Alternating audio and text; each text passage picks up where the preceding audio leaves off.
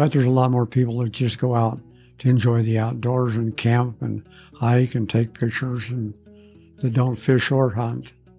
And so when somebody says they like to do that, and I say, that's good, keep doing it, because it takes off from the hunting and fishing pressure for me. So there's a little bit of self-interest in there. A little bit.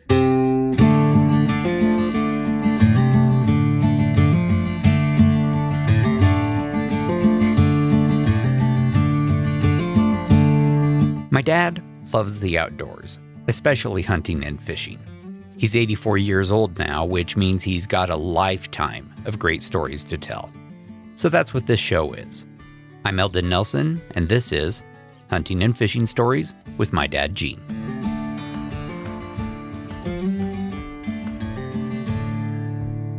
I mean, you've been fishing as well as hunting for more than 7 decades.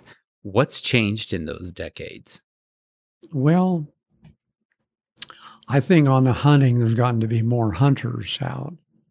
And, but I think the Division of Wildlife, at least here in Colorado, has done a good job managing the fish population as well as the deer and the elk population. So that's changed a little bit. But hunting pressure has put a lot of pressure on the big game animals. Sometimes they're hard to find. And so that's what I've noticed more recently. But the fishing is, and then also there's a disease that was introduced into the Gunnison River, the whirling disease, they call it here. Oh, it's been a few years now, probably at least 10 years. And it's particularly damaging to the rainbow trout population. And it's originally from Europe. So the brown trout are originally from Europe too. And the brown trout that have been selected out over centuries of time, I guess, even with that organism, are resistant. They don't suffer from the whirling disease. But the rainbow trout is a North American fish, and they're really susceptible to it. Yeah. And so that's been a big change. The rainbow trout population has dropped, and the German brown population has risen. So are there more people fishing as well as the reduction in the population of rainbows as well? Well, yeah, there's probably more people with more leisure time and probably a more interest in the outdoors. But there's a lot more people that just go out to enjoy the outdoors and camp and hike and take pictures and that don't fish or hunt. And so when somebody says they like to do that, and I say, that's good, keep doing it, because it takes off from the hunting and fishing pressure for me. So there's a little bit of self-interest in there. A little bit. But some good advice there as well. The if you had to choose between fishing and hunting, which do you like more and why? Or impossible choice? Well, yeah, that's kind of a hard question to ask. Mm-hmm. I love the hunting when I see my arrow flying where it ought to be. Like my friend Jerry Woodland says, the elk ain't dying if the arrows ain't flying.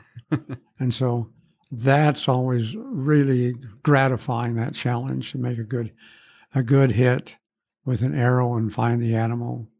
But then year round, you can only do that a few days or weeks in the sun. In the fall.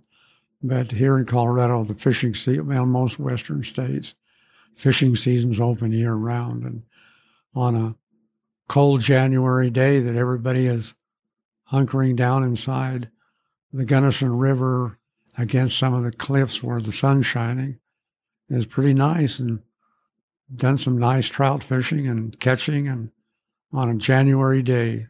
So that's good too. A person who features heavily in your hunting is your friend Jerry Woodland. Tell me a little bit, how did you meet Jerry? And I mean, you two have been hunting together for how long? 60 years. 60 years. I met Jerry when I lived in Loveland, Colorado, and he was an engineer for Hewlett-Packard. Mm-hmm. And somebody told me that there's a new guy moved into town that thinks he's the best fisherman, but I think you got him beat, and that was Jerry.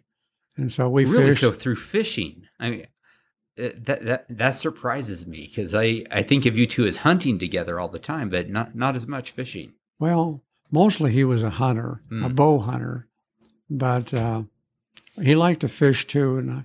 But it's one of those times where he had invited me in the fall of the year from Loveland to drive over to his dad's farm in Richmond, Utah, to go pheasant hunting in the fall.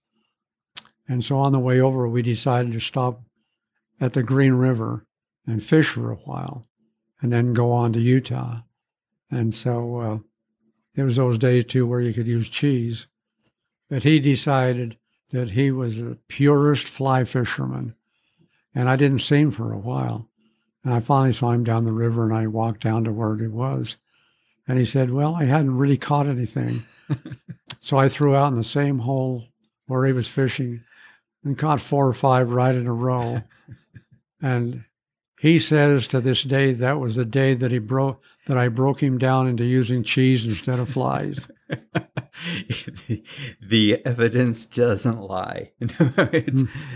That's funny. So we've hunted together, and even though I moved away different places and he stayed in Loveland, and but there's some places here in Colorado where we'd get together every fall to go bow hunting. And he started out his bow hunting career hunting down around Salina, Richfield area. So we'd meet his dad over there at the camping spot, and between Richfield and Salina. And then we'd drive from here in Colorado to there and bow hunt for deer for a week. And then after that, we'd go elk hunting somewhere around here. So I've just kept that up. He's a good friend and knew what to count on. And he wasn't moody, and he was a good sportsman. And he obeyed the law most of the time. Most of the time. One of the favorite stories one of the favorite stories I have of remembrances of Jerry is that we were deer hunting over around Salina up in the mountains, and we'd notice a Jeep would drive by, and there'd be a guy sitting on the hood, and there was a guy sitting on the tailgate, all with their bows and arrows. And we knew they were road hunting. And it's illegal in Utah to road hunt. You just can't drive up and down the road. And road hunting is just driving up and down and shooting from your vehicle? Right. You just sit on the hood with your bow and on the tailgate, or sometimes they just put a lawn chair in the back of the pickup. And anyway, they would see them each day, and we told them that they couldn't do that. And they didn't. And they were from back east somewhere. And so one day we were just getting ready to go out hunting. I'm going to drive a little distance to a different spot along the old logging road. And these guys had just driven by. And I don't know what possessed Jerry, but he took off after them in his Chevrolet Blazer with the lights on. And they sped up. And he stayed right behind them, chasing them. And I thought, how's this going to end? How's this going? What's he going to do when they stop? Because they were bigger and there was more of them. Right. And they finally pulled over. And he pulled up right behind them and wrote down their license number. And they came back, and they claimed they didn't know that it was illegal to road hunt like they were doing. And so they went their way.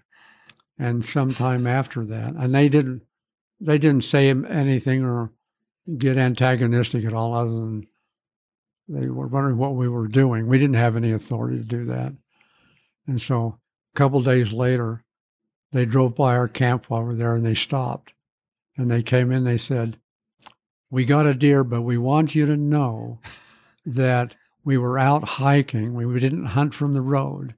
And we got it legally and tagged it legally, and we're taking it home legally." And so they thanked us for telling them they couldn't road hunt. That ended a lot better than it could have. You got a bunch of guys with guns and no, they all had bows. Oh, bows. Yeah. Okay. Well, even so. Anyway, but I was riding along thinking, what What's he got? What's Jerry got in mind when these guys pull over? Because there's more of them and they're bigger and younger. But didn't bother him. Pulled up right behind their outfit and wrote their license plate number down. And Well, and I see why how that would offend bow hunters in particular. It's you're out there and you've made a decision that you are going to go hunting, I guess, the hard way. And you're not using a rifle, you're having to get closer.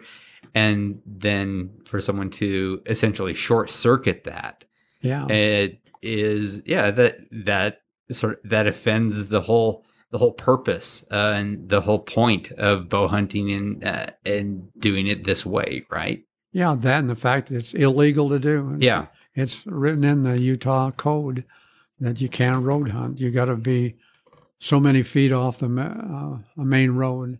You can't shoot across the road, and it's illegal to road hunt. And everybody knew what road hunting was. Yeah. Well, you stopped him at least for the time being. Yeah. So, what other favorite Jerry stories? I mean, I think you got a million of them. I think the fact that when either of us got something, either a deer or an elk, the other one would pitch in and help you get it out, even though it might take a day or two off from your hunt. Right. And so Jerry was always good about doing that. And he was a good sportsman, a good shot, and he was committed to it. And probably one of the better stories, I wasn't there, but years ago, there was a ranch up in Wyoming that would sponsor a national bow hunt. I think it was on private land. And Jerry was selected from the state of Colorado to be the representative from Colorado to go on this national bow hunt for mule deer. Well, they didn't see much.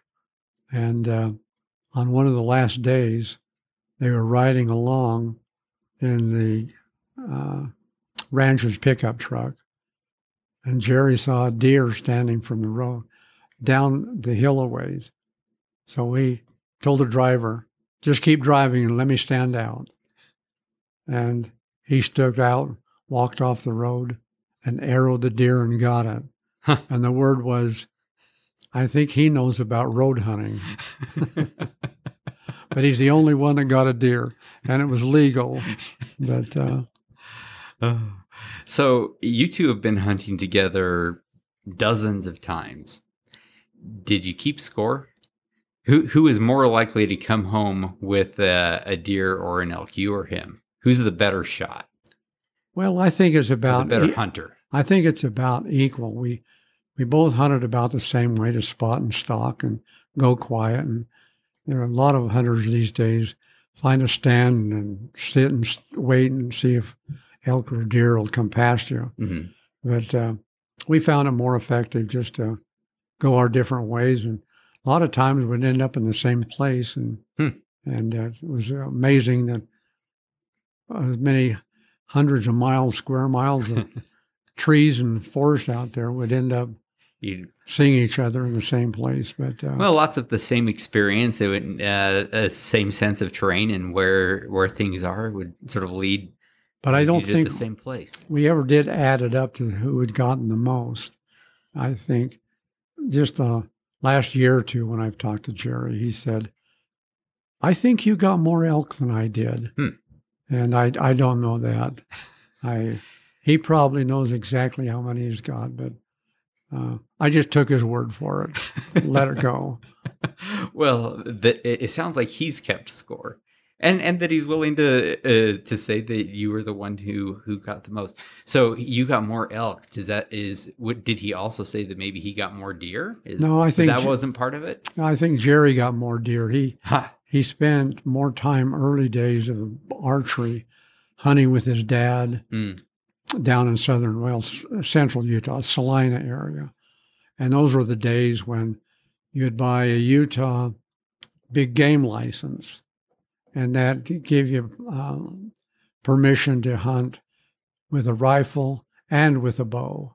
But if you got your deer with a bow early in the season, then you could also fill your rifle license at the same time. So you could go hunt and maybe get 2 deer at a time. And, during those days, there was really lots of deer. And then the Division of Wildlife in Utah decided that the deer somehow caught some disease and the population really plummeted. And I don't know if it's ever come back, but blue tongue disease or something of that sort. A disease that was common, I think, in livestock out in the mountains, but I never did find out for sure. We didn't. The divisions thought it was hunting pressure, so they cut it back to where you could only shoot a buck if it was at least a 3-point or better, and no does. And the population still didn't rebound that much, as far as we knew. So we stopped going to Utah. Mm-hmm. Well, there are plenty of deer most every day in my front yard. I can tell you this because they eat the bottom of the leaves and branches of the trees up to as high as they can eat. So feel free to come on over. Well, I know some communities, and I don't know so much in the West, but there are some communities in the country that have an urban deer hunt because the deer populations in and around the town are so high that they're feeding on people's bushes, trees, plants, garden. Mm-hmm. So they have an urban deer hunt. But any interest in doing that? No. I think what they count on is you shooting a deer and having it die right away, not run into the neighborhood school and die in the playground. So doesn't sound very good to me. Because something like that almost happened when we lived in Alamosa in the Great Sand Dunes National Park, National Monument. On the upper boundary is National Forest, so you could bow hunt up there. And so we'd drive through the sand dunes and go past the boundary and up on the National Forest. But one day coming back out, a deer come running along the road, and we stopped and tried to trace it a little ways, and it was a fairly nice buck. But it got an arrow in it, and it ran right down into the campground and died. And that was really tricky of us driving down into the campground, because when we shot at it, it was legally in National Forest. It wasn't on the National Monument anymore. And to get it up and put it in the pickup and drive up on the National Park again and clean it out. So I thought, not a good idea to hunt this close to the border. And I thought that would be the same way if you had an urban hunt going on. That not a good idea. I thought this story was going to end with this buck dying in a campground with a bunch of little kids there frying or cooking s'mores. I'm glad this story didn't end that way. No, we didn't pay much attention to the people. They could see it die. Because a lot of times with an arrow, you never knock them off their feet like with a rifle. Right. With a bow, with an arrow, even through the heart and the lungs, they can still run a distance. Sure. And then collapse and they're dead. But our goal was to hurry and get it in the truck and get out of there and get it back up away from all these campers. Even though I don't know what the game warden or the National Park Service would have done, but we didn't break any laws. Right. So my guess is they would have understood. Probably. That's it for this episode. If you have a question for my dad, you can email me at eldennelson@gmail.com. That's ELDENNELSON@gmail.com. I'll have more stories soon. Thanks for listening to Hunting and Fishing Stories with my dad, Gene.